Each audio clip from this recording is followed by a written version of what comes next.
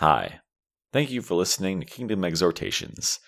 This teaching is a continuation of the last one. This will be part 2 of the teaching in John 4 about the woman at the well. This teaching is a little shorter. John only goes over 7 verses here, but even in these 7 verses, there is still so much that Jesus wants to teach us.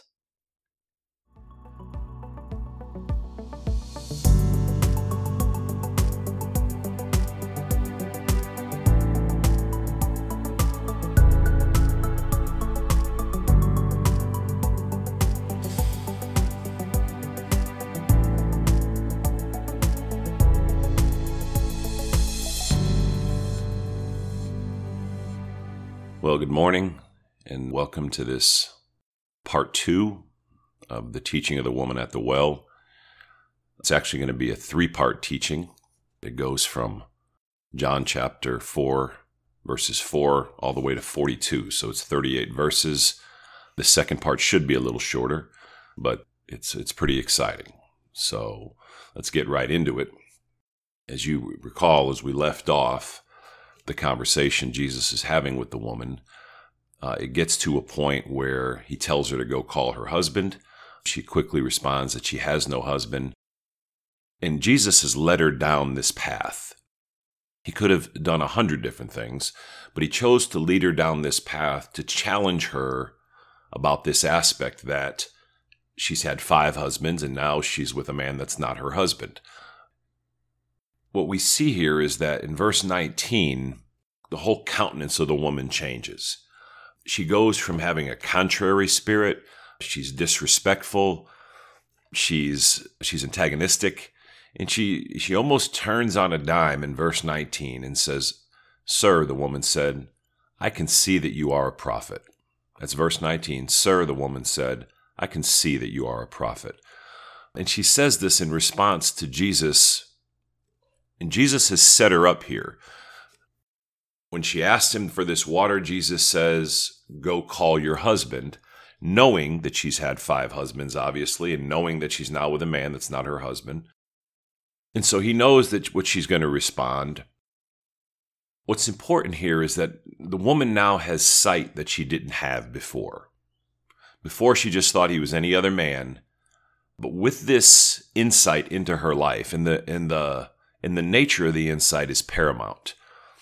He challenges her on an area of her life that's biblically out of place. That she's had 5 husbands and now she's living in immorality with a man that's not her husband, or adultery. Oftentimes, very oftentimes, Jesus wants to get our attention, and the only way we can come to an ultimate healing is if we acknowledge the areas of our life that are out of line. And it's interesting that Jesus goes to this in a very forward manner. Oftentimes in ministry, we want to avoid the topic of sin, or we have reservations about talking to people about the areas of their life that are out of place. But Jesus cuts right to the heart here. He goes right to the place in this woman's life that's out of place. And he wants to do the same with us today. If we have areas of our life, and surely we do, that we're not walking in an upright way biblically, Jesus wants to do the same thing with us today. He wants to bring them to the forefront of our mind. He wants to bring them out in the open so that we can see them and so that we can repent. And he gets this woman's attention, and her entire attitude changes when he calls out her sin. And now she has sight that she didn't have before. One of the greatest ways to grow in your intimacy with Jesus, one of the greatest ways to experience his love, one of the greatest ways to have a more meaningful relationship with him is repentance. The areas of our lives that are not in line biblically, that when we take time to repent and go before God and really ask for forgiveness for what's out of line, it will almost immediately bring us closer to the Father. Not almost, it does bring us closer to the Father. Verse 19, "Sir," the woman said, "I can see that you are a prophet."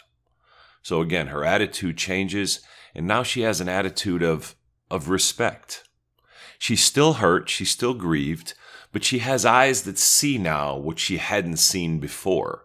And if we will begin to deal with the sin in our lives, and as ministers, if we'll be willing to lovingly talk to people about the sin in their life with a heart that they would repent, we will grow closer to Christ and will help others grow closer to him. Sir, the woman said, I can see. She now has eyes that see that she didn't have before. Verse 20, she's still hurt. Again, the racial tensions are still here.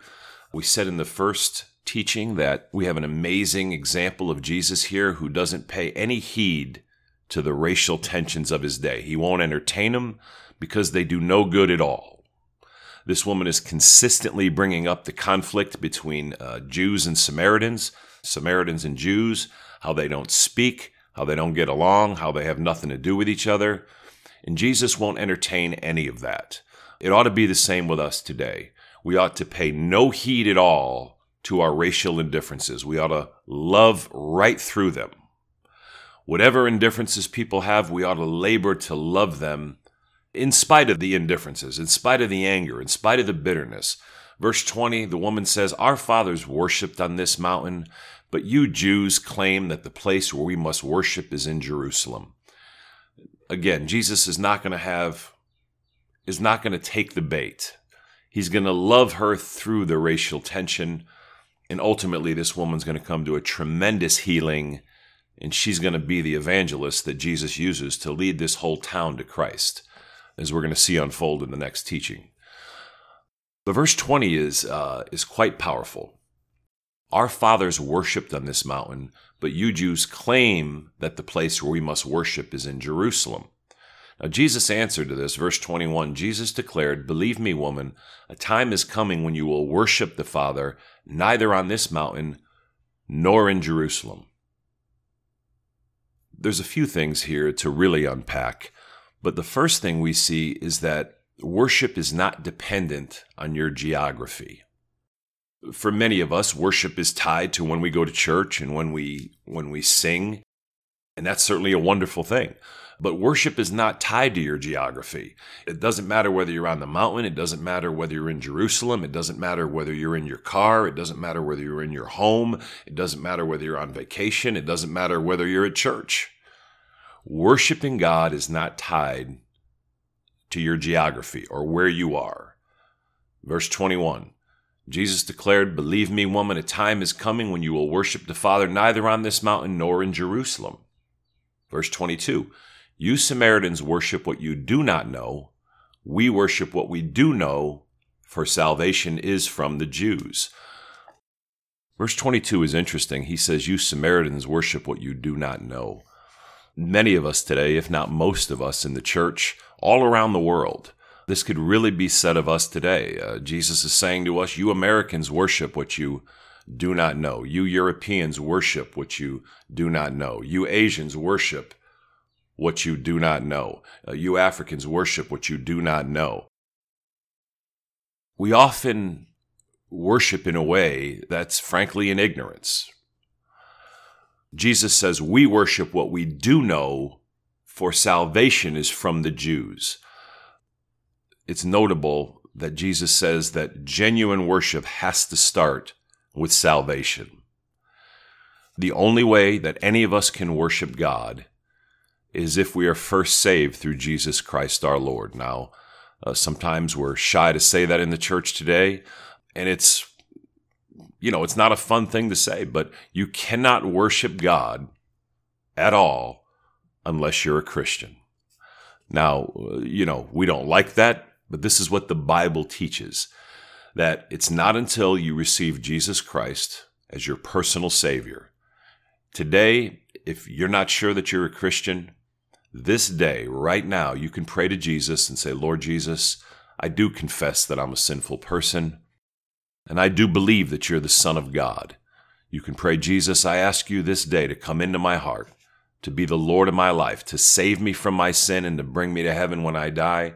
Jesus, I place all my faith and my trust and my reliance in you alone to save me and to be my everlasting Lord and God.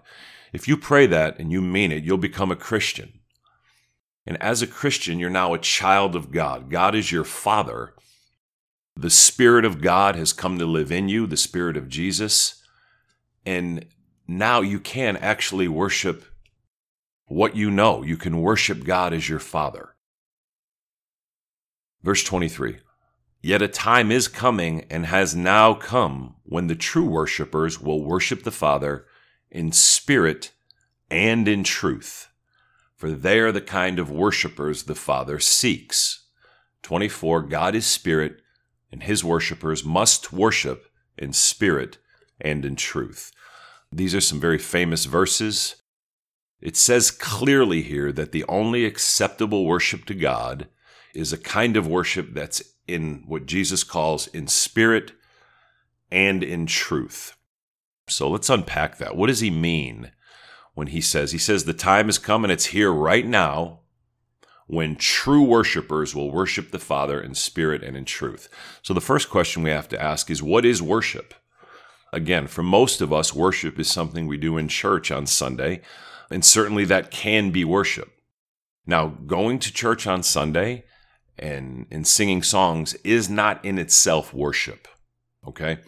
So worship, I'm going to define here, is anything we do with our heart or our mind set to God our Father through Jesus Christ our Lord. So genuine worship is when a Christian, someone who's one with Jesus, has any intentionality or thought or heart to put their mind on Christ, to put their mind on your Heavenly Father, that you might think about him, that you might consider him, that you might honor him, that you might thank him, that you might obey him, or that you might repent for areas of your life where you haven't obeyed him. All of these things are genuine worship. When you turn your spirit toward God for any reason at all, if you invite him into your day, into your heart, into a particular situation, any time of genuine prayer when you're seeking him, if you're standing in church and your heart is really turned toward him and you're meaningfully singing the songs that you're singing, thinking about the words, thinking about your life in light of them, you're in genuine worship. So again, worship is done in everything we do. Everything we do can be an act of worship. Now, for most of us, I consistently have times in my life today, regrettably, where I'm worshiping amiss. Verse 24, Jesus said, God is spirit, and his worshipers must worship in spirit and in truth. Regrettably, oftentimes, much of our worship is not in spirit and in truth, but it can be in our flesh and in deception. It can be the opposite. Worshippers must worship in spirit and in truth, but much of our worship can be soulish worship, or it can be in our flesh, so it's not genuine worship. Worshippers must worship in spirit and in truth. We can't worship in our flesh or out of our soul, and we certainly can't worship in deception. So it has to have these two qualities to be genuine worship. Jesus said it has to be in spirit and in truth. So what does that mean, that it must be in spirit? To genuinely worship God, you have to worship him with your spirit. And as we said earlier, the first and foremost quality to worship at all is that you're a Christian. The Bible says that a Christian has been what's called born again. Jesus says to Nicodemus in the previous chapter, unless a person be born again, he cannot see or understand the things of the kingdom of God. And Nicodemus is confused. He thinks Jesus is talking about the natural things. And we often have this problem. Jesus is consistently speaking about spiritual things, but we're always looking at the natural. Jesus says, I'm not talking, Nicodemus, about a physical rebirth. I'm talking about a spiritual rebirth. And what this means is that when we're born into this world, we're born naturally alive. We're physically alive. We have a body that's alive, and our soul is alive. Your soul, what makes up your soul is your mind, your will, and your emotions. So when you come into this world, you have a soul that's alive, and you have a physical body that's alive, but your spirit is dead to God. Your spirit is the core of who you are. It's your heart. It's your center. and your spirit is dead to God because you were born with a sinful nature that you received from your father and him from his father and all the way back to Adam. So human beings come into this world naturally alive, but they're spiritually dead. Their spirit is dead to God.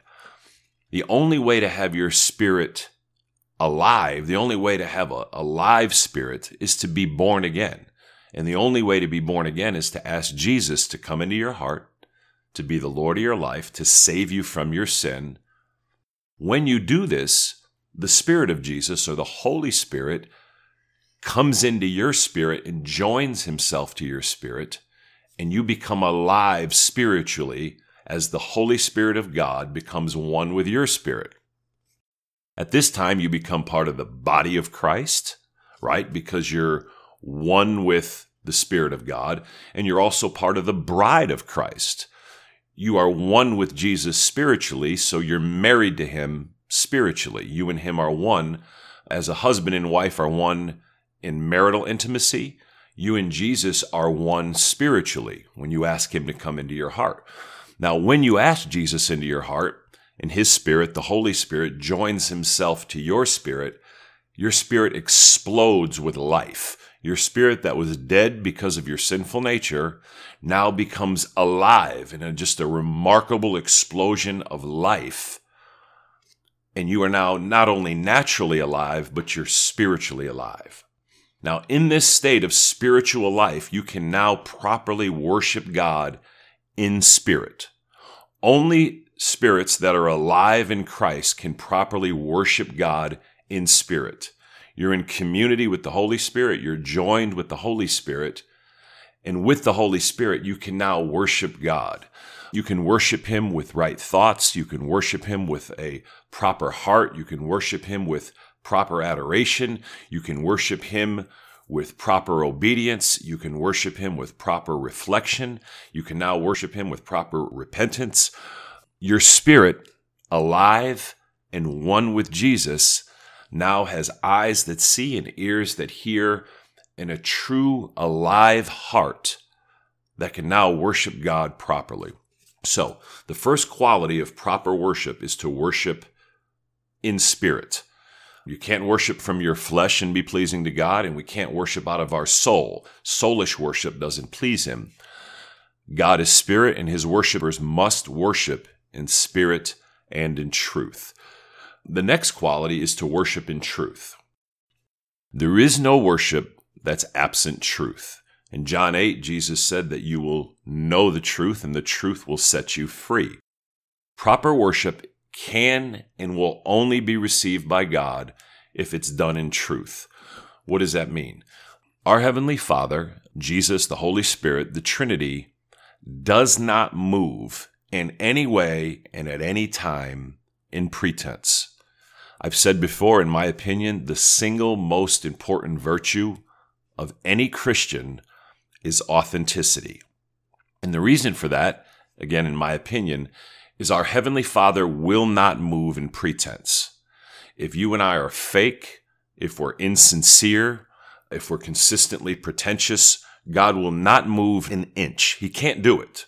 It's against his nature to move if you're coming to him and you're not being sincere, if you're not a real person, if your prayers are not genuine, if your worship is just, an object to pass time, if you're doing it with a heart just because it's just what you do, if your heart is not turned toward him, the single most important quality to begin with in any Christian is being real. Many of us assume that we're real and genuine when, frankly, we are not. We live our lives almost entirely in pretense. When we talk to people, we're consistently guarded. We share only what we want them to know. We don't want them to know who we truly are. We project ourselves as we want to be seen, as opposed to who we truly are. And the key to this is you cannot pretend in all your human relationships and then just decide that you're going to be sincere with God. I want to make that clear. I hope that makes sense. We have this idea that we can be consistently guarded, We can hide things. We can be secretive. We can be insincere. We can be pretentious. We can be disingenuine with people all around us. But then we can just turn it on and be genuine with God. And it doesn't work that way. To the extent that you are genuine and authentic and sincere with others, whoever it is, it could be people at work, your brothers and sisters in Christ, your family, to the extent that you walk in a sincere and genuine and authentic relationship with people, will you be able to walk in an authentic relationship with God? So in my opinion, this is a huge area of repentance for us, because oftentimes I find that I am not as sincere as I ought to be. I'm not as authentic. So when you worship God, genuine worship must come in the truth. You need to come to God. And for example, if you're singing in church and you're singing a worship song of how much you love Him, well, in my heart, when I'm singing how much I love you, God, I'm thinking to myself, Father, how much do I really spend time in thinking about you and loving you in any form of tangible love? And sometimes I'm singing worship songs that are proclaiming this incredible devotion that I have to God, when the truth is that hasn't been the pattern of my life. So I'm not worshiping in truth, hence it's not genuine worship. Now, if in that time I consider and I say, Father, I'm grieved because this is what I want my devotion to be. So I actually have a time of introspection, and out of that, really my heart is repentant that I want to worship Him in this way, in a consistent way, well, then that would be true worship. So worship must be authentic. It must be genuine. It must be in the truth. There is no worship that's absent truth. Jesus said, I am the way, the truth, and the life. No one comes to the Father except through me. That's John 14:6.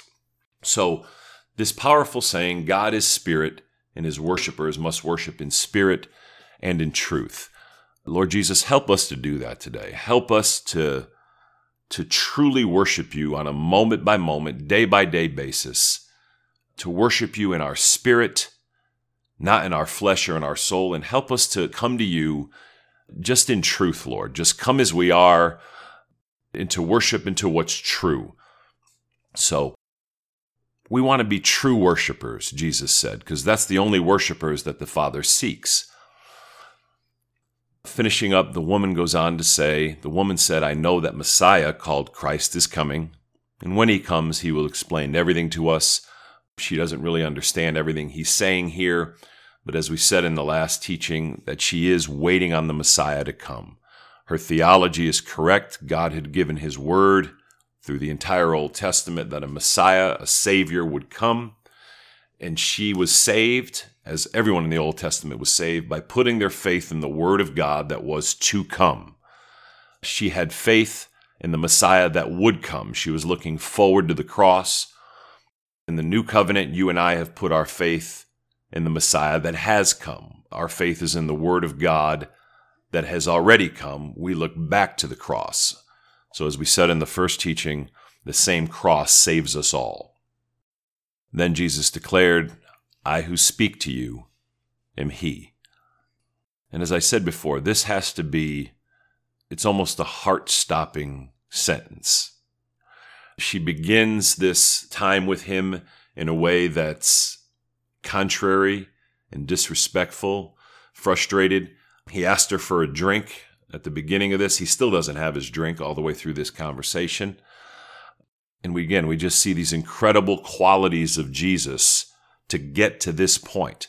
How did Jesus get to this point with this woman? Well, the first and most important thing is that He wasn't offended. He wasn't offended by the racial tensions. He wasn't offended by her jabs of her consistently saying, you Jews. He was able to love her in spite of her. When she did not, and still has not, given Him his drink, when he did not get what he wanted, He was still able to give her what she needed. And that quality is something that all of us should aspire to. Are we able to love people enough that when they're not willing to help us or bless us, we're still willing to love them and to bless them. Again, there's so much to be learned here. So the next teaching will be the final teaching. So let's go ahead and pray. Lord Jesus, we thank you again for the Word of God. We thank you for this teaching, Lord. We thank you for this teaching of the woman at the well. Jesus, we ask you to forgive us, for truly our behavior is certainly more like the woman much of the time than it is like yours. So Lord Jesus, we ask you to help us, Lord, to emulate you when we see how you lived here, when we see how you spoke, when we see the disposition that you had, when we see that you are clearly unoffendable, Lord. Lord, just the stoic manner in which you handle yourself here, Lord, where you don't respond, you don't react to things, Lord. You deliberately act in the woman's best interest, Lord, instead of acting in just agitation and frustration at her, at her disrespect. Lord, just help us to be people like this. And Father, we do ask you to help us to worship in spirit and in truth. We ask you to convict us when our worship is out of our flesh or out of our soul. And forgive us, Lord, just at any times where we're not living in truth, when we're not speaking in truth, Lord, when we have a lifestyle that's deceptive or insincere or fake or disingenuine. Father, I just ask you to convict us that we might truly worship you moment by moment, day by day, as well as in church, and that we might worship in spirit and in truth. And Father, help us not to be limited by our geography. Help us to worship wherever we are, Lord. Help us to put our mind toward you, Lord Jesus, toward you, our Heavenly Father, toward you, Holy Spirit. In whatever we're doing, help us to worship you by making you a part of it, by intentionally considering you, obeying you, or repenting where we've fallen short. Father, we love you and we thank you. We commit all this into your hands. In Jesus' name, amen and amen.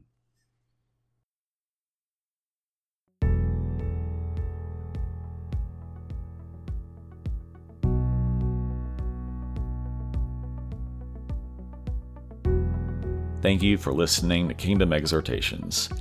For more information about our ministry, please visit www.kingdomd.org.